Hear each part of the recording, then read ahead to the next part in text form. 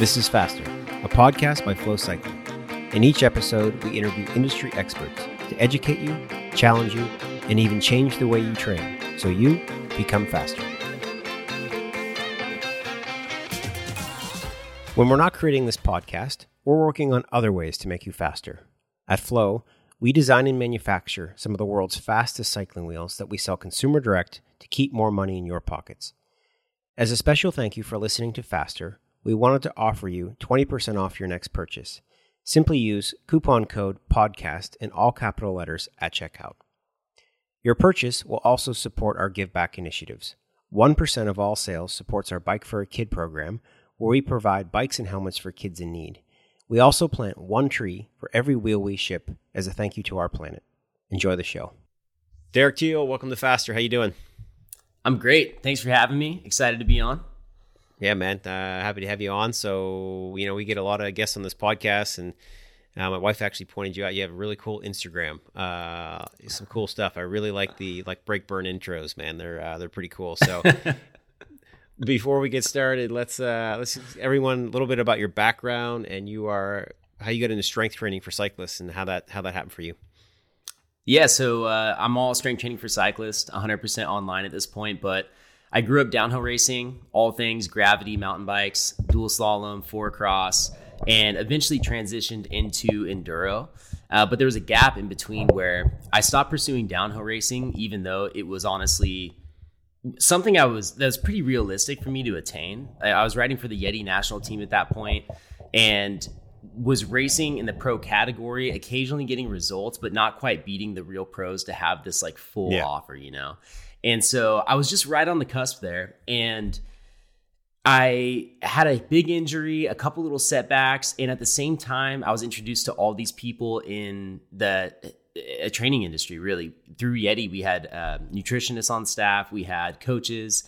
And as I was rehabbing from an ACL, I started getting more and more into that side of it. So I ended up stepping away from downhill racing and just became a personal trainer. And this was totally just in the general health and wellness space. I was working at a typical commercial gym, training anybody and everybody, and learning all things health and wellness and just general strength conditioning. So pursued that and then felt like I had a ton of unfinished business with mountain biking. So dove back into enduro for a couple of years. And at that time, I was able to jump back in at a high level because I had all the tech skills still from downhill. I kept up riding my bike a little bit. And so, I'm riding with some of the top pros in the nation and they know I'm a trainer. So they start talking to me about strength training. And at the time I was full-time personal training. I actually had my own studio at this point and all my own business. And so I was like, man, I should do a program for these guys. And so I came out with the off-season enduro program, which is currently on my website. And it was the first online program I launched before I turned it into a subscription platform. And basically one thing led to another. Now I'm full-time online and I actually have really moved toward the endurance disciplines. I'm now focused mostly on road and gravel and XC mountain bikes.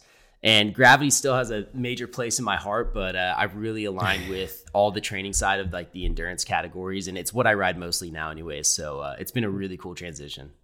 Cool, man. And one of the things that I liked about what you're doing is we've had strength people on the podcast before, so it's not like strength is new, but you do things, a lot of kettlebells, you got TRX, you've got some unique ways of looking at things. And with your background, specifically, like you say, with enduro and stuff like that, you look at the bike a little bit differently. So we want to have you on. Like I said, I learned about you on Instagram. So how did the whole Instagram thing take off for you? How did you get such a popular following on Instagram? Honestly, just free marketing. I started using Facebook before Instagram. And then when Instagram really solidified itself as kind of the next platform after Facebook, I wanted to go all in on it. And so I was just really focused on trying to build that audience. And to be honest, my page took off when Reels started really taking off. And to be honest, it wasn't because I was just good at that format. It's because I studied it and I was like, I have to learn how to use this because this is an opportunity for me to propel my business forward. I don't have a marketing budget. And so this is an opportunity for me there. And it also was a realistic format because YouTube is so difficult. I already had the podcast rolling. And so it just felt like a good fit. So I just thought, how the heck could I make cycling content that supports the business. And to be honest, I think the thing that made me successful was, for one, I was willing to do kind of corny intros, or like, I'm not afraid to just be a little goofy. And I've had to reel that in at times because I don't want to be like, I want people to be able to take me seriously, but I also understand the platform a little bit. So I wasn't afraid of looking goofy or whatever, which I honestly think helped. You got to take those risks. But I looked to the general fitness industry and how they were being successful on Instagram, and I just emulated that. And there's very few people still in the cycling industry that look toward these outside influences that are a way bigger market and take them into their own, I guess, audience. So that's kind of what I did. And I just noticed that I could have an opportunity to point people back to strength training to give them the solution they're looking for, which for me, it's perfect because I really believe in my product. And I know that a lot of times strength training off the bike is a solution for people. So if I can give them content that supports all those things, it's a win-win. And thankfully, some of it caught the algorithm. I kept paying attention to analytics, and I just kept hammering the same thing over and over again. And it's grown over time. Cool, man. I love it. That you've done a very good job with Instagram. It's thank you. You're right. You've kind of nailed the algorithm. So we've had this question asked before when we have strength people on, but what is your take on why is it so important for a cyclist to include strength training when it comes to wanting to improve their speed and performance? Why is the strength training so important? What does it contribute to really for the cyclist? I think it's giving yourself this opportunity to be successful long-term. You have the very short-term gains of more force production, for instance, by making stronger muscles with strength training. That's like the obvious benefit. And with that can come speed, can come power, and overall that acceleration to go faster in the moment. But we also know that there's so many things that the bike can lead to in a negative way if you're just hammering it over and over and over again, like these overuse injuries. You can start building muscle compensations because you're in a very fixed position. And some people have heard this over and over again, but at the same time, it needs to be drilled in that there's just stuff you can do off the bike that you cannot accomplish on the bike. Like doing a low cadence workout on the bike doesn't actually, like, it's not a good option opposed to just strength training off the bike, because not because you're not getting stronger while you do it. There are some arguments about that we can make, but it's mostly like the muscle groups. Like you can't adequately work your hamstrings and core on the bike the way that they need to be worked. And so over time, you'll feel it through compensations when your low back starts firing, when your knees are giving you pain. Like typically these are due to length tension relationships, your muscles not firing the way that they should be and supporting each other. And again, it's like the only solution is to do stuff off of the bike. And so that's why it's so important. It's like not only your short-term power and speed, but it's your longevity in the sport. And not only that, but how much you're enjoying your rides in the moment as well. Because when you have pain on a ride, it sucks. I don't care how good your performance is that day. If it was painful, it's not going to be as enjoyable as it should have been. And most of us, I'd say, I'm sure 90+% of your podcasts are people who also ride just for fun. And it is our form of joy, So it's like, I want people to experience that as much as possible. And that's one of the big benefits of it. I like what you're saying. I've had a lot of people talk about like strength and performance, and obviously, look like watts per kilogram and your ability to output and stuff like that in duration. But what you're saying is you're basically taking muscle groups and you're balancing the stuff that's not getting worked to make the body as a whole balanced. And I really like that approach to it. Makes a lot of sense. When you start working with an athlete or you're putting together a training program, like you have a bunch of them on your site, how do you pick if you're going to use like TRX or kettlebells or like whatever methods you use? Can you talk about the methods you use and how you pick specifically which ones you're going to use for the programs you make? Totally. So I started building programs with the idea that I would only put out programs that would use an entire gym, essentially, because coming from the gym space, in my head, I'm like, you need the tools for the job. I only want to put out the best quality work, and we need all the equipment to do that. And I think there's a lot of truth there. But what I've realized working with the general population, but also specifically cyclists who are putting in so much time on the bike, they don't want to go to a gym. And a lot of times you have to meet people where they are with the equipment that they have. And so the thing that was most important for me was to figure out what's a proper amount of volume for a cyclist to do. What's the proportion of core workouts versus leg versus upper body and total body workouts? Should be doing, what is the style of workout? Should it be focused on getting your heart rate up, like a HIIT interval? Should it be more yoga focused? Like, what is all the things that we need to do? Should we power lift? Should we do a CrossFit format? So once I felt confident about that style of training, I wanted to also build programs that would fit people's equipment access. So if someone comes to me and says they only have a TRX, or they only have dumbbells, or they only have a single kettlebell, what can I do for the next 3 months? And a lot of my programs came about that way. But with that being said, there are changes in format, specifically volume, depending on a rider's discipline. So if you're a road cyclist riding more than 13 hours a week, you should probably be doing a lower volume strength program than someone who rides 5 hours a week that also just really wants to put on a little upper body mass because, like they're not as competitive with cycling and they want to look a little better at the beach. Maybe they're more focused on body composition. These athletes should be doing different programs. But at the end of the day, there's these boundaries that you have to keep it within for it to still improve their cycling performance the way that they want. So it was more about building that format and understanding what works over time through all the experience of these different athletes and personally doing it myself. I do every single thing I tell my audience to do. I would never ask someone to try a certain program or workout or ride or diet or anything like that I'm not willing to do myself. So I also have that personal experience and implement it. And so that's basically how the programs are created. Okay, cool. So if you got somebody new to cycling and they're looking for some basic strength training stuff, what are things that you would recommend that they do just to get themselves sort of ready and being able to stay on the bike? I'd recommend really accepting the fact that you should be doing total body workouts and not just trying to hammer your legs in the gym. I think that's one of the biggest mistakes that cyclists make. And it's weird because you think, the obvious answer is to do all these leg workouts because I want stronger legs. But the reality is you have to be able to recover. And if you're going to go do these crazy split routines where you do leg press and Bulgarian split squats and 1,000 walking lunges because that's what you saw the bodybuilder do, then you're just not going to be able to perform on the bike for the next couple of days. It's just too much volume. So I would say accept the idea that you're going to do total body exercises. So a pretty even split between legs, core, and upper body. And you also want to commit to training at least 2 days per week. And so that is going to allow you to get the gains that you're looking for and actually make progress. And this is all based off of super compensation. Are you familiar with that, the super compensation curve for recovery? No. Explain it. So if I were to draw, let's just say we had a graph and I could try and do the best visual possible through the audio here. But if you were to have a graph and the x-axis is 7 days, it's a 1 week block. And so you draw a straight line and we go to the first day and you do a strength training session that day.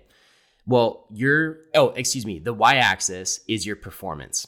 Now, as soon as you do your strength session or whatever type of workout you're going to do, your line is going to drop because you're at a weakened state. You're beat down from your session. You need to recover. Now, the super compensation curve after the next 2 or 3 days is that line should come back up and it should surpass the initial level of performance because you gave yourself a little progressive overload. You adapted to the training stimulus and now you are more fit than you were before that training session.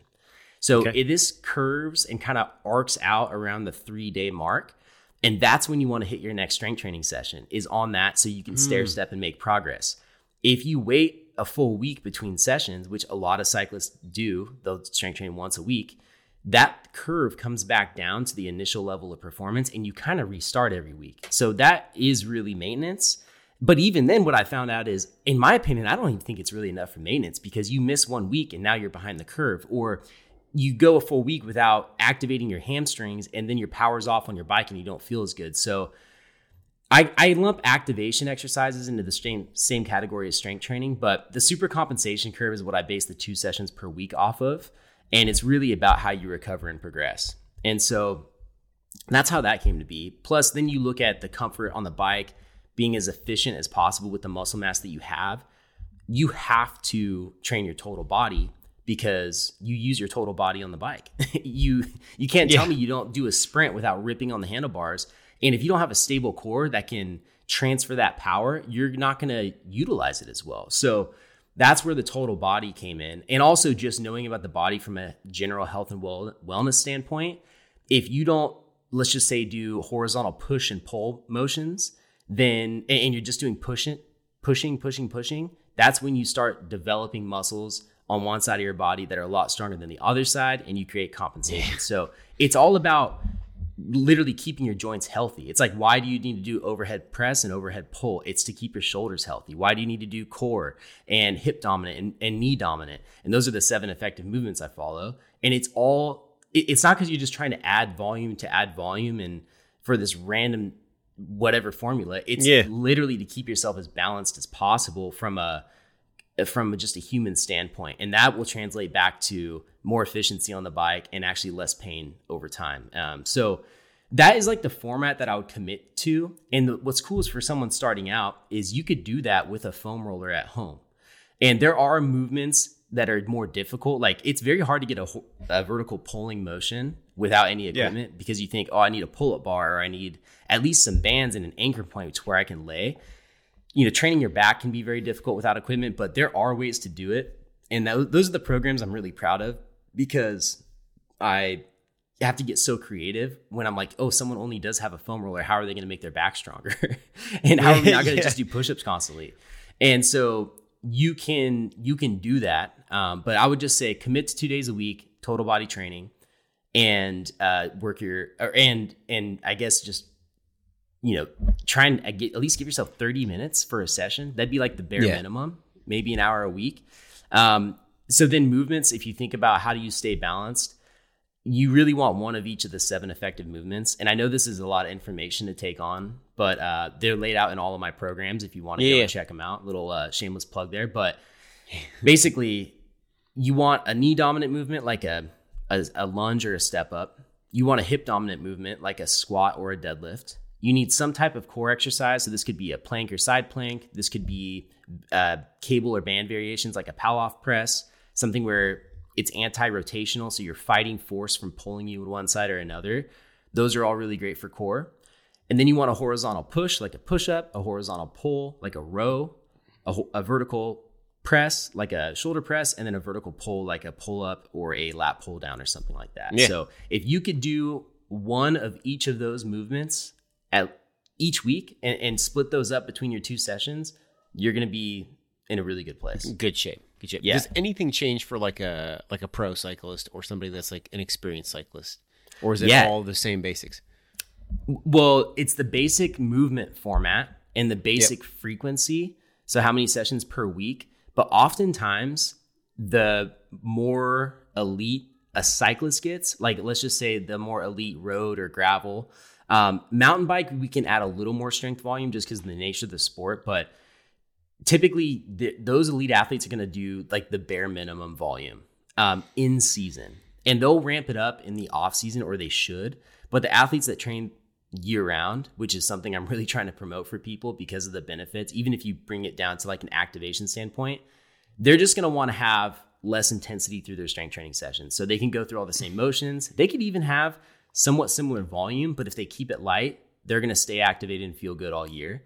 But it is interesting because sometimes you can have someone who's very untrained and new to strength training and cycling in general, or you can have literally, I don't know, Richard Carapaz or somebody, like the most elite experienced athlete you could think of, doing the same program because he needs such a little stimulus because he can't just overdo it. And this person is just getting started. So I think that's one thing that's very interesting about programming. And it's a challenge for me because I'm trying to automate my systems online. And to give a proper program recommendation is difficult because of those circumstances. Oftentimes I find it's the person in the middle that can handle the most volume. It's kind of the majority of us cyclists. And like, let's just say, for example, you ride trail or enduro, or you even do ride road, but you ride like 2 to 3 days a week, maybe less than 6 hours total. You could probably handle 3 gym sessions a week. And maybe you are the person that's like, hey, I just want to shed some body fat, cap out my delts a little bit, just look a little bit more muscular. Beach ready. Like Yeah. you're the person, you're like, okay, cool. 2 total body sessions. Let's add a more upper body focused session. And you could probably handle that volume. So it's really interesting that your cycling experience doesn't really have anything to do with your strength training experience. It's more so how much time you spend on the bike. Yeah. That affects it's yeah. Yeah, that makes a lot of sense. I mean, I get that. I mean, what do you do if you have a strength athlete, somebody that's like a bodybuilder that's coming in and wants to transition to a cyclist? How do you get them ready for the bike? I mean, obviously there's a lot of mass there. So what do you do with somebody like that? So the first thing I got to just let everybody know here is I freaking love bodybuilding. I love CrossFit, powerlifting. I follow the sports loosely. But as far as respect for those sports goes, I love it. The truth is they're just not a great fit for supporting what you're doing on the bike. And that's why I don't train that way. But I will say, when I get a person who's like, hey, listen, I really do still care about aesthetics. I want a split routine. I want to train quite a bit. But I also want to improve my cycling. I think the biggest thing that I try and help them with is the mindset of knowing that they may not get stronger for a while if they're going to focus more time and energy into their riding, because it's going to take energy away from their strength workouts. Cycling is kind of catabolic by nature. So it's unlikely that someone who maybe has a lot of experience as a bodybuilder and years of that would start adding all this volume of riding to their schedule and not lose a little bit of muscle. And those are very difficult things for people to wrap their heads around when they're in that position, because they've worked hard for all these gains. So I think I would just try and get them mentally prepared for those transitions and understand why they're doing what they're doing. Because to tell someone to ride more isn't that difficult. They just have to know it's going to take away from something else. And you have to prepare them for that. Yeah. What do you say about cyclists? I mean, I hear all the time people talking about their watts per kilogram, right? So you've got kind of this push and pull thing going on where people are like, well, I got to get my weight down. It's like old jockeys back in the day when they rode horses. They had to make sure they made weight, right? So it's like if you have too much weight off, then your issue is that you can't really perform on the bike because you don't have enough muscle. So what is that balance? How do you work with people that are worried about bulking up too much when they're looking at strength? And how do you dispel that rumor that bulking up to some extent is not a good thing?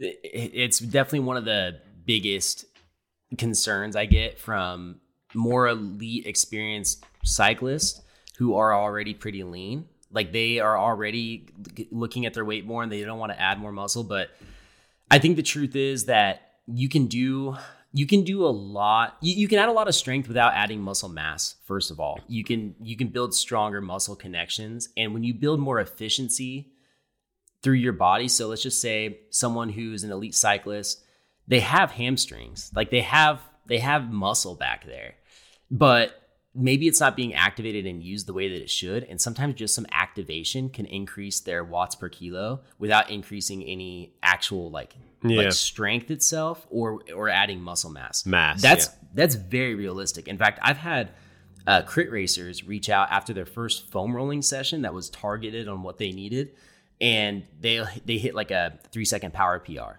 or something like that. And it was literally just because they had such tight hamstrings and they unlocked them a little bit and they were able to freely move their legs faster and more. Because think about it this way, if you have tightness in your body, if you have these resisting forces, it's slowing you down.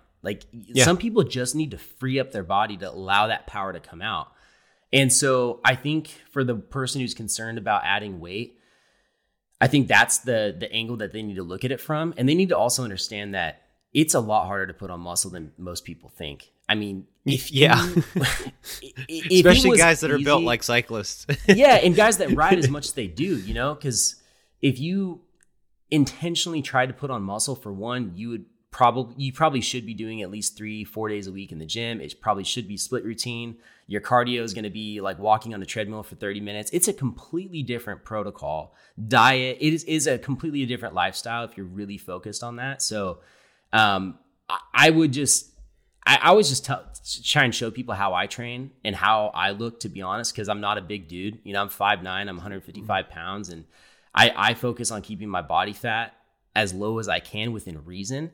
But even with that being said, it's like there's a point where, you can track your food all day long, but can I maintain 7% body fat? I've never been able to. And so like, I'm still trying to find that balance, and it, I would say, improves a little bit as my lifestyle changes year in and year out. But I would also say that the losing weight thing and the watts per kilo, it really depends on where you are. So we have that person you just talked about, but I'll just be honest, there are some people that should focus on losing weight. If you have, it's like going for the low hanging fruit. There are a lot of guys I know that have an extra 30 pounds on them that are ridiculously strong, and they'll get in front of you on a flat section of road and they'll pull. And I'll be in their draft doing 350 watts. And I'm like, this guy's doing like 500 watts. I don't even know how long, pulling this whole group right now on our race ride or whatever we're doing. And they're so strong. But like, that person really probably should focus on losing weight. And even if their FTP dropped a little bit just from power output, excuse me, not their FTP, but their FTP, their watt per kilo gain would be so much higher, and they probably just feel better. And this is the funny thing, a calorie deficit right now gets so demonized in the industry because there's this huge push on people eating more. And it is true in a lot of senses. I think the majority of cyclists should be eating more on the bike, but a lot of times they should be eating less off the bike or different types of foods off the bike. And it's okay to say that. And also, a lot of people feel better when they're in a calorie deficit when they go from eating a bunch of crap. And even though they're in a calorie deficit and you're like, oh, your glycogen stores aren't completely full, you could bonk and this and that. If you're feeling more than you were on the bike, you'll probably still feel better, especially if you're taking in liquids early. You're not going to bonk. But at the same time, your body's going to be running better. You'll be less inflamed. You'll probably be sleeping better because you're not packing food or alcohol or whatever in your gut before you go to bed. And like, I could go on about this, but I think that the conversation around losing weight needs to change. And I think anyone who's really concerned about their riding performance and wants to lose body fat, you have to track your food, because definitely someone's like, oh, it's so much work. I'm not a robot. I can't live like that. Well, we all have to do things temporarily to make gains in our life. Like, you temporarily do things. I could point to anything like going to school or having kids and babies. Could you imagine being in the young baby phase for the rest of your life and you decide to have kids? No, but you do it because you're going to get through it in 6 months or a year, 2 years, whatever. So it's this short-term thing that you can do to make the progress you want and recalibrate what your baseline is. Like, you have to make these pushes. And if you're concerned about energy balance, I don't know how else you're going to know for sure you're getting enough food unless you track, because you can walk that fine line of energy balance so well and be like, oh, I'm in a 300 calorie deficit today, or ballpark, close enough. And if I just fuel a little bit extra before my ride tomorrow, I'm going to be fine. So sorry, I just totally no, I think I just vented on you a little bit, but but that is all my thoughts on like watts per kilo. It depends on the person. Yeah, totally. No, I get it. And like I say, I'm 100% with you on the, managing food and the way you treat your body is so important, right? I mean, you don't want to be in people, like you said, the idea of a deficit. I mean, I recently started intermittent fasting probably 3 months ago or whatever. And I had heard all these arguments for it and reasons against it. And I've recently heard one that I really, really liked, an argument for it. And I decided to try it. And it's like the best thing I've done in a long time. Like, it's amazing. I mean, I love it. We'll talk about some more nutrition stuff here in a second. I actually want to dig more into that with you. Yeah. Before we jump there, I want to ask you some questions about if you've got somebody that's like injured or they have some pain and you're working with somebody, are you still going through the same movements? Are you making modifications? What are you doing to get somebody through that pain or injury? Would this be like a broken collarbone injury or like IT band syndrome? Something more acute or something like I guess both. I mean, like you said yourself, you came back from like an ACL issue, right? So that's one. Another one could be like IT band, or it could be like, like a, I don't know, like a soleus issue, or just like something, that's a more overuse and something that's more chronic. So typically my protocol would be to start the person on a total body strength program. Let's just say if it's IT band syndrome, and then to add specific mobility work and activation work to help correct that IT band issue. So for example, let's just say you reached out to me and you said, hey, I've got dumbbells, I've got a bench. Also, when I ride, my IT band flares up a little bit. I would probably follow up and say, do the dumbbell program. This is 2 days total body strength training, and add the IT band rehab routine 1 day per week. And because I include mobility in all of my strength workouts, which is, I'm happy I had a chance to bring up actually, oftentimes people just need to do something. Like a lot of people need to go from 0 to 1, and that can be enough to correct some issue that they have. So taking a general approach to start can be good. Like for instance, I could even say, hey, just do this total body foam rolling routine, and let's see if in the process of that, it's enough to actually correct that specific thing. And if not, we can focus more in on it. But I think if someone can, get a warm up in, feel comfortable doing their squats and lunges with that issue going on, and then take extra time to address it after the fact, you can still get the progress you're looking for while actually progress you're looking for from strength and conditioning while you make the progress with that injury. And there's been a lot of times with those chronic injuries where I'm like, okay, do this stretch and this activation before your strength workout for your low back, for example, and then you can have a more productive strength workout and actually make progress on everything. So I think continuing to move through the injury as much as you can is ideal, and really trying to listen to your body. Again, this is like one of those total cliche things to say as a trainer, but it's true. It's like, there's days where, I'll have an IT band flare up, or my wrist will be kind of swollen and I can't do a regular push up or plank.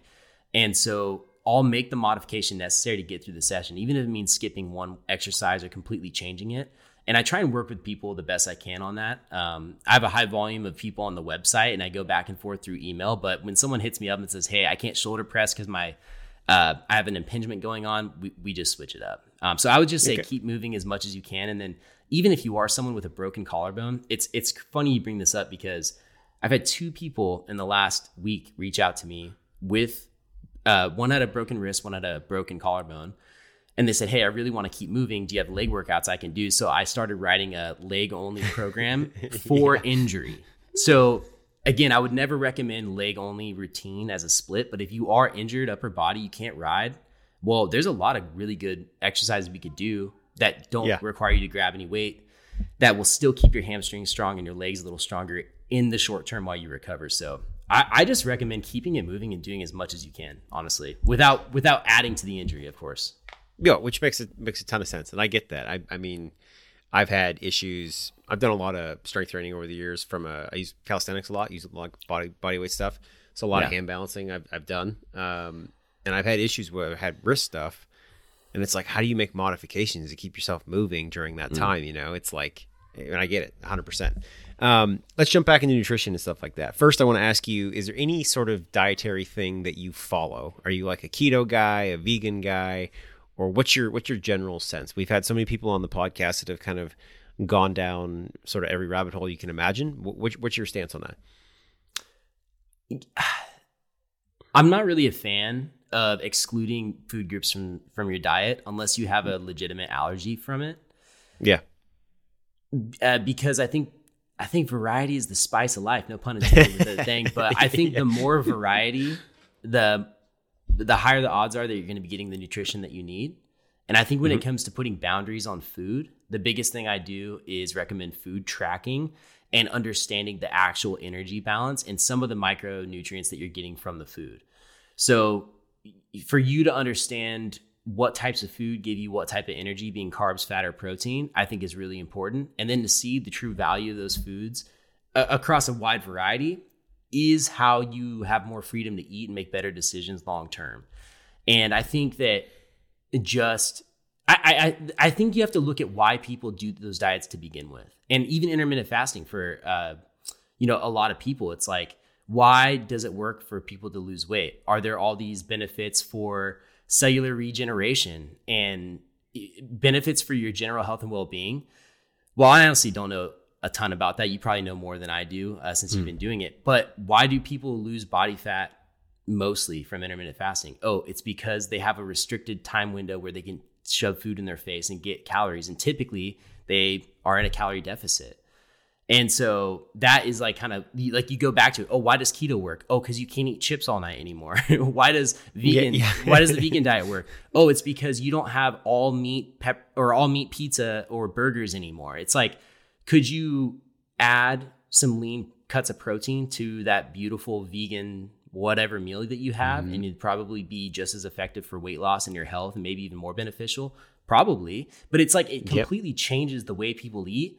And for a lot of times, people need these rigid boundaries to get them to stop doing the thing that is being most detrimental to their diet. Even for myself, there's been times like through COVID, I got really comfortable having 2 old fashions every night. And then after it, I'm going to have like a little toffee chocolate. And then pretty soon I'm like feeling horrible. My weight's up 6 pounds, and I'm like, oh my gosh, if I don't have this strict boundary of I'm not drinking alcohol for this amount of time, I don't think I have enough willpower to be on the slippery slope of like, maybe I'll have it tonight, maybe I won't. I need some hard boundaries for a while. And I think that's why a lot of those diets can work for people. So that's a long-winded answer. Those are my thoughts. I think the more variety, the better. Well, you preach to the choir, man. I mean, I met my wife about, I think, just over 7 years ago now. And so what's really interesting, when I met her, she was just really starting to realize that she had celiac disease. And so I'd always eaten very healthy, but I started helping her through that process. And so we started like cutting things out. She's a certified health coach now, so she does a lot of that. And one thing that I've learned is it's like every once in a while I'll go through like what my diet, and I say, what is the worst thing that I eat? And I'll say, okay, well, I'm going to cut that out, right? And so if I would have made all this changes like day one with the way that I eat now, there's no way I could have sustained it, right? I just couldn't have done it because it's so drastic. Mm-hmm. But now, like all these small changes, I realize like it's possible to maintain what I do. And I'll say that all the arguments that I've always had about intermittent fasting were always like, well, it makes you leaner, it does all these sorts of things. And for me, it's like I've always been pretty lean. I've never really cared about that. But I recently started listening to a guy. His name's Dr. David Sinclair. He's a longevity expert out of Harvard, and they've done some really amazing stuff. They're like showing reversing aging in mice, and they're showing like killing cancer through certain things. And one of the main protocols that he actually recommends is intermittent fasting, and talks about how it basically kills and prevents certain types of cancer and can help from a longevity perspective. So I started it for that reason, which is fascinating. And the other benefits that I've noticed from it, I think are really, really cool. So anyway, that's why I'm a big intermittent fasting fan now. But I totally get it. If you're doing it simply because you think that intermittent fasting is going to be the answer, but you cut out like all these things that you don't do. Like I noticed, like I was always the guy who would eat. I've always had like a very high metabolism. I eat all the time. I always say, I'm like, if people say you're hungry, I'm like, yeah, always. I'm always hungry. But what I do find is like I still eat probably the same amount. It's more focused food, and I'm not snacking like at 4 o'clock in the morning when I wake up and I'm hungry. I just prevent myself from that, so it makes a difference. Yeah, sure. It's funny you bring up the celiac disease, because my wife also has celiac disease. Oh, really? Yeah. And so that's what I mean. Like if you have an allergy, I totally understand that, there are foods that don't work for certain people. But then I also look at the whole world, and you're like, okay, there are healthy people living well past 100 with vitality on completely different diets. And with somewhat different lifestyles. It's funny, random note, but I just watched that Blue Zone show on Netflix. Have you seen that? Oh, it's on my list, man. I haven't seen it yet, but it is definitely on the list. It was cool. That was like the first Netflix series I've watched in months, and I loved it. It was super uplifting, and there are these like definitely common denominators between these cultures, but yeah, I think that you have to, again, listen to your body, and if you're really reacting poorly to something, or like, oh, I just need to put some barriers on when I'm going to eat so I don't wake up at 4 a.m. and slam 3 bowls of cereal, then that's not calling you out specifically, but that's probably what I would do. So yeah, I think it's a good idea to understand yourself that way. And I know, like, even right now, I have a way better relationship with alcohol, with dessert. I grew up on like Reese's Puffs and Pop-Tarts. I kid you not. So for one, I think it's actually helped my cycling because I have a really rock solid gut. But on another, I've done other things over the years too, where for instance, when I became a personal trainer, I was convinced that milk was unhealthy now. And so I didn't drink milk for a year, and I just started drinking almond milk. Well, by the time I came around, I'd be like, okay, milk's actually got some good benefits. And I'm sure there's people listening right now to be like, oh my gosh, like getting all whatever about humans being the only adults to drink milk or whatever you want to say. I was like, I'm going to try drinking milk again. But dude, I couldn't. It's like I lost the enzyme in my stomach to allow me to absorb it. And the lactose started messing me up. And it sucks, man, because I'm like, I want a milkshake from In-N-Out so bad. And I can't do it anymore. I can't have normal ice cream. I can't have cottage cheese. Like it sucks. And so I remember thinking, I was like, why did I even do that? And anyways, kind of a random side story, but I have had to listen to my body. And it's at the point now where I don't even eat things with milk chocolate in them on rides. Like if you have like a bar that has like chocolate chips, I won't touch it. I can do things with cocoa powder or cocoa in it that doesn't have any lactose, but I've had to listen to myself and be like, dang, this is a boundary that I have. And I don't know, maybe it's keeping me leaner, but it does kind of suck.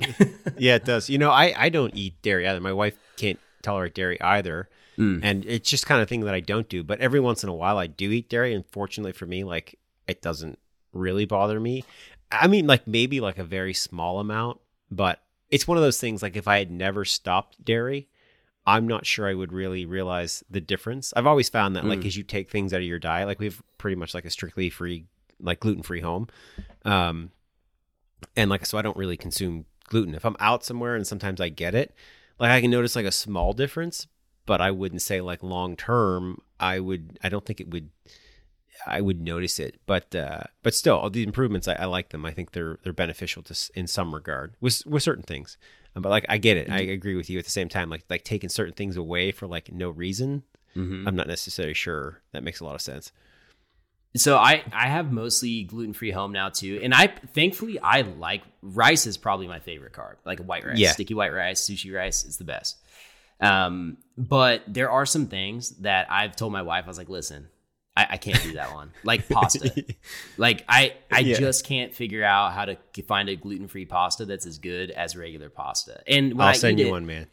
Really? Okay. I've had them all, and some of them I'm like, are you even able to call this some sort of pasta? Because it's like it's bad.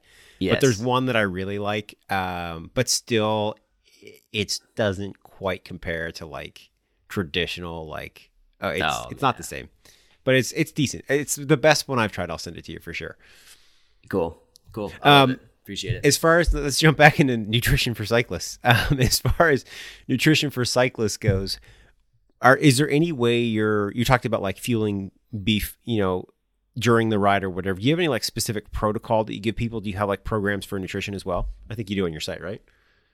I don't have programs. I coach people through food tracking, and I have protocols set up. So if someone says, hey, I want to lose body fat, this is what you would do, X, Y, and Z, and this is my process. And then when someone has a question that's more specific, I'd be happy to answer it with them. But I don't have any like actual like meal plans. To be honest, I don't know if I'm a huge believer in meal plans because of the rigidity, and it doesn't really teach you how to choose your foods. It just teaches you to follow this. So I really do my best to coach people through food tracking because I think it's what's most clear and what's most successful for cyclists. But I would say that the biggest thing to wrap your head around is that the nutrition you need to have on the bike to fuel your rides properly is vastly different from the nutrition you should have off the bike to be a healthy human. And so the most clear thing I would say is that your on the bike calories should be mostly carbohydrates, and you're going to be intaking a wild amount of sugar. And it's good because that's the energy that you're burning most of the time while you're cycling. And so you're replenishing what you're burning in that moment. And it's a very quick absorbing process and quick emptying process. So for you to go out and take in hundreds of grams of carbohydrates during a ride is vastly different from sitting on the couch, eating a Ben & Jerry's and taking in hundreds of grams of carbs that way while you're not doing anything. And so food timing does have a lot to do with being successful with that balance. So for example, if you're a cyclist who is going to go out for a morning ride, like a lot of us do, maybe you leave at 8 a.m. and you just have a little oatmeal and some coffee before you go. And then you immediately start fueling with some liquid carbs on the bike. And let's just say you ride for 3 hours, and let's say you take in 100, or let's say you take in 200 grams of carbohydrates. Pretty good fueling. A little bit more would probably be ideal if it was higher intensity. So then you come back, and if you were to track that, you would look at your calories and you'd be like, oh my gosh, 90% of the calories I took today have been from carbohydrates. Carbs, yeah. Well, I can't have my whole day look like that. So what do I do now? The ride's over, you fueled it. You still need to intake carbohydrates, but now it's time to backload the protein. It's time to start getting some fiber, some greens, some vegetables in. And based on the timing of your day, how you end the day is going to look drastically different than when you started. So it's like by the time you get to that last meal, hopefully you're just topping off the bit of protein that you needed to intake to hit like your daily goal. And hopefully it's a lot more full of high fiber, high micronutrient dense food opposed to just pure condensed calories through carbohydrate. Yeah. And so that's kind of how to balance it throughout the day. Like, for example, dude, I just did this 9-hour ride this weekend. I'm training for a 24-hour ride, and I left at 6:30 in the morning. And by the time I got home at 3, I had only eaten 20 grams of protein for that entire day, but I took in 3,000 calories or 3,200 calories or something like that. And I tracked all of it. And for me, that is like bonkers. You know, I usually have 6 egg whites plus an egg for breakfast minimum every single morning. But if I'm going to go out and ride, if I ate that, it's just going to sit in my gut and disrupt my digestion. And it's going to pull in blood, and I don't want it. So I drastically will change my diet based on when my ride is kind of throughout the day. Yeah. Do you follow anything like from a macro perspective? Are you doing like 1 gram of carbohydrates for 1 gram of protein, or how do you balance like fat, protein, carbohydrates? The first thing I tell people to set in stone is, for one, what is their calorie limit for the day? So you have your basal metabolic rate, which is the amount of calories you burn at rest. And this is like baseline need for energy. Like if you woke up and just laid in bed all day and peed your pants and didn't do anything, you would burn this amount of calories. Yeah. And so that's your basal metabolic rate. And there's equations you can do. I have one on my website for members, but you can look it up online as well. You input, just information about your age, your gender, height, all that stuff. And so it'll spit out a number. Typically, you want to add calories because as soon as you get out of bed, walk around, brush your teeth, digest food, do all those things, you're burning calories. And depending on how active your job is, you need to give yourself extra calories or you're going to really be too deep in a deficit. And so you can multiply that number by 0.1 to 0.3, depending on your activity level. And that'll get you ballpark a lot closer to where you should actually be for your baseline. So for me, my baseline calories is around 2,000 calories. And so once I have that set, I know that I'm going to shoot for like 0.8 to 1 gram per pound of body weight for protein is, in my opinion, ideal. Now, I'm going to tell you, disclaimer, this is higher than what the government will tell you, or what I'm totally slipping on the actual organization, but the FDA, the Food and Drug. Yes, thank you. Yeah. This is higher. They'll say like 0.8 grams per kilogram, which is like less than half of your pounds grams per pound. 1 gram. So, yeah. Yeah, so thanks for bearing with me, for everyone getting me to try math right now. yeah. So it's like wildly low. And here's the thing. I just have to throw this out there because endurance athletes in particular are so hung up on eating a minimal amount of protein. Why? You don't do anything to the minimum, okay, first off, and you're putting so much more stress on your body. Give yourself the protein your body needs to not only recover the muscle tissue, but protein does so much more than just, repairs damaged muscle tissue. It is the most satiating macronutrient that you get. Well, some would argue fat, but protein is going to make you feel more full than anything. And for someone trying to lose weight, it's extremely beneficial. It increases your resting metabolic rate. It does so many good things for you. So I would highly recommend people to shoot for 0.8 to 1 gram per pound of body weight. And once you have that number, your carbs and your fat for a daily needs could be really up to you. typically endurance athletes will eat on the higher carbohydrate side, but I have some people that actually prefer eating more fats. They want more olive oil. They want more avocado and nuts. And they feel better when they do that. And they're still good about fueling their carbohydrates on the bike. I think that's really kind of up to your own personal lifestyle and how you like to eat. But typically it's around 25% for protein. And then a lot of times people will have 30-ish% for fats. Let's keep this actually a little bit easier on the math, because this is a true ballpark. 25% protein, 25% fat, and 50% carb is a very average macro split. Yeah. Okay. I was going to try and math again. It's usually when I tell people to tweak it, it's plus or minus 5% based off of that. Yeah. Cool. Love it.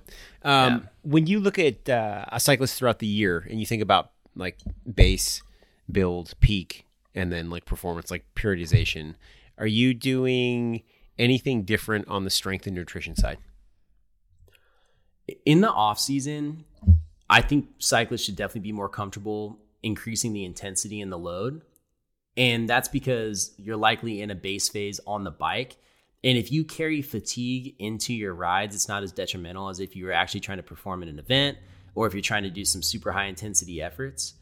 And so it really is a good time for you to get stronger and to prioritize more of your energy expenditure and more of your recovery toward the strength training, because it just won't interfere with your on the bike performance as much, because you're kind of trying to chill a little bit more on the bike anyways, and you're just trying to plug miles. And so for you to ramp up your intensity of strength training, I think is a really good idea. For you to focus on hypertrophy and maximum strength over maybe even muscular endurance is probably a good idea. And that would basically mean that you're doing some lower rep ranges. Sticking below 12 reps would probably be a good idea. Having a period of time where you drop down towards 6 reps is a good idea. But again, this is one of those weird things with cyclists where they're like, hey, if I do a maximum strength rep range, which is 5 or below or 6 or below, then I can build a lot of strength without adding mass. And there's a ton of science to prove that. But what doesn't get talked about is the fatigue and how much it breaks down your body. When you do a heavy set of 5 deadlifts, dude, you're gonna be feeling it. It is gonna make your whole body very stiff. And again, it's good to do periodically, but there are these really well-established coaches that will say you need to do a 5x5 routine all winter, and I'm like, they're gonna be destroyed all winter. So there's ways to get in those rep ranges, but you don't want to just pound it every week through November and December and January, maybe like that. You should have a little variety. So I would say feel comfortable going up to 12 reps. You're in the hypertrophy or technically the muscle building range. Again, you're probably not going to explode with muscle, so don't panic. And then as you get more toward the season, you can focus on some more power movements. But I think focusing on muscular endurance is a good idea as you get into the season at a lower intensity, because as your periodization on the bike changes, let's say you have more anaerobic efforts on the bike, you also don't want to have significantly more anaerobic efforts in the gym too. There's a point where it's you're doing too much of the same stimulus.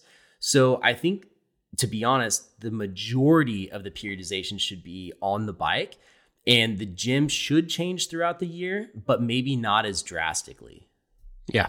Okay. Makes total sense. I'm going to ask you some just general questions, fun questions. Do you have any specific success stories that you have seen or worked with people where they've come to you, you've incorporated some sort of strength, nutrition stuff, and you've just sort of seen them explode? Oh, yeah. I have the best one that just happened. His name's Daniel Benjamin. Dialed Fam member, reached out to me in October of last year. And if anyone wants to see a visual, it's my latest blog post. It's great you asked me this question because I just put this out. But if you go to the journal on dialedhealth.com, you can see the before and after photos. Basically, in October of last year, this guy reached out to me and he was just curious about food tracking and adding some strength training. Very typical question I would get about getting started. Gave him the steps, and he started following up, and it was cool because every time he asked a question, I could tell that he actually did the thing I said beforehand. You know what I mean? Like people will ask and ask and ask and never really put things into practice, and they kind of talk in circles. But every time he came back to me, he had a question where I was like, oh, he wouldn't even know to ask this unless he did that last thing. So he must be making progress. Yeah.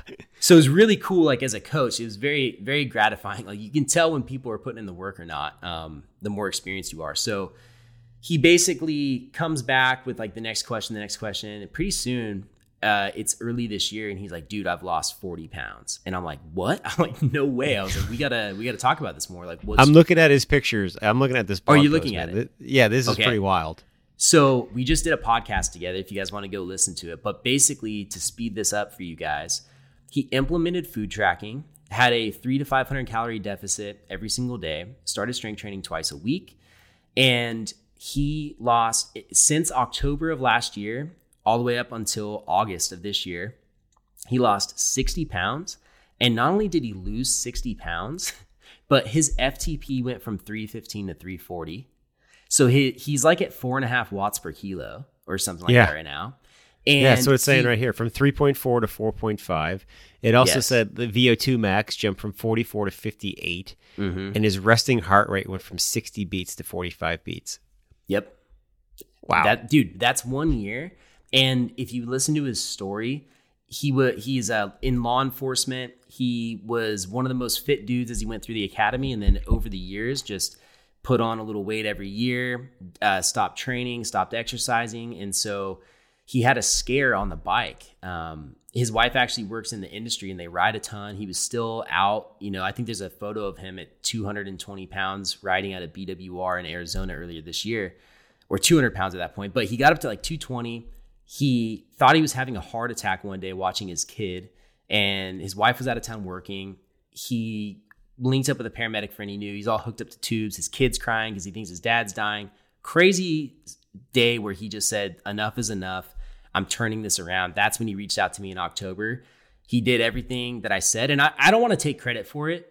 Yeah, but it's his work, but the guidance, it's his right? work, but he used my protocol, and it is probably the best testimonial I've ever gotten, because not only that, but at the end of August, he went to SBT Gravel, which was one of his main goals.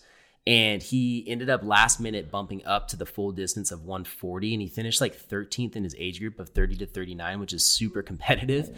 And he had a killer race, and the dude is rocking it. So yeah, it's an insane testimonial. And I actually just got follow up from my first Dialed Health Shred winner, which is a contest I do every January for body fat loss for cyclists. And dude, if you saw it's been 3.5 years now, and he went from, I can't remember the weights off the top of my head, but I can see the before and after photos. And we did an initial before and after photo, but he has kept it going. And now he is like a shredded, full-blown racer roadie, taking my KOMs locally. It's crazy. It's like, yeah, I literally just got an email that said he took like 4 of my KOMs in one ride. And I'm like, you know what? I was like, I can't even be mad about that. So shout out to you, Greg. So there are other testimonials of this protocol. And then I think back to, though, it's crazy because I've trained people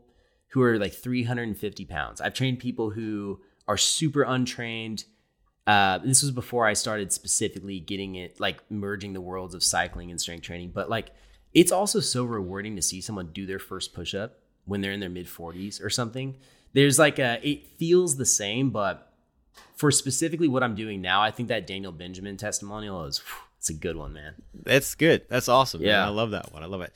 Do you have any certain technology? You talk about food tracking. You talk about all these things. Obviously, you have your own site. Do you ever use any like apps or tech from like a food tracking perspective that you like, or even from like a tracking workouts? Yeah, so I use MyFitnessPal, and I have no affiliation with them. I just started using it years ago because it was the one that I saw fitness influencers I followed use. And I didn't even really think anything of it. I was like, this is the app. But there are other ones. I think there's an app called Lose It. There's an app. Oh man, I'm trying to think. There's quite a few. There's new weight loss companies like Noom. There's a lot of people in this space, but I've always just used MyFitnessPal. I think it's simple. I think it has the biggest library of pre-tracked foods. Like you could scan almost any barcode and it's in there. or you can upload your own food if you need to. Like if you ever make your own recipe or something like that, and it's pretty dang easy to use. As far as tech for my own business, I've built my own platform up to this point. And I say up to this point because like, launching an app and going this route of this tech company is it's not what I thought it would be in a sense. So I think that in the future, I could definitely leverage other platforms and use help to give my members a better experience. But even for my members now, like I'm honest with them, if you use the app this way, it's really good. If you try to use it another way, you're going to come across some problems. And it's probably going to be like that for a little while. I will say, though, our website works extremely well. I'm very, very proud of it. And we own and made all the tech for it. Cool, man. I love that. So let's talk about your site just a little bit. Tell me what's on the site, what people could get if they come there. Plug yourself, man. Let's do it. Oh, I appreciate it. Well, dialedhealth.com. It's all strength training for cyclists. I have 14 programs on there at this point. Some are up to 4 months long. I also have individual workouts, kind of like that IT band routine, where it could be focused on mobility, it could be focused on core or low back. So there's ways to customize your calendar, and getting a subscription for $20 or less a month gives you access to everything. And so I'm basically on an at-need basis, and you can reach out to me when you need help. And that's it. You go and you find a program that meets you where you are with the equipment you want, with your riding discipline. There's like a program questionnaire you can fill out that goes to me. And that's how you pretty much get started. And really my goal is to do everything we talked about earlier, which is how can I give someone the resources for them to stay consistent and get those results that you cannot get by just riding more. Cool. Now, we do ask this question of every guest that comes on the podcast, called our Watt Point question. We basically say if they take the advice from the expert on the podcast, and we start with a 300 watt FTP, what do we get to? But it looks like, man, we have the perfect case here. We got Daniel Benjamin.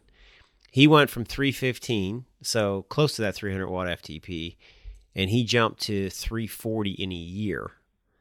So we can easily say, maybe he's a bit of a unique case.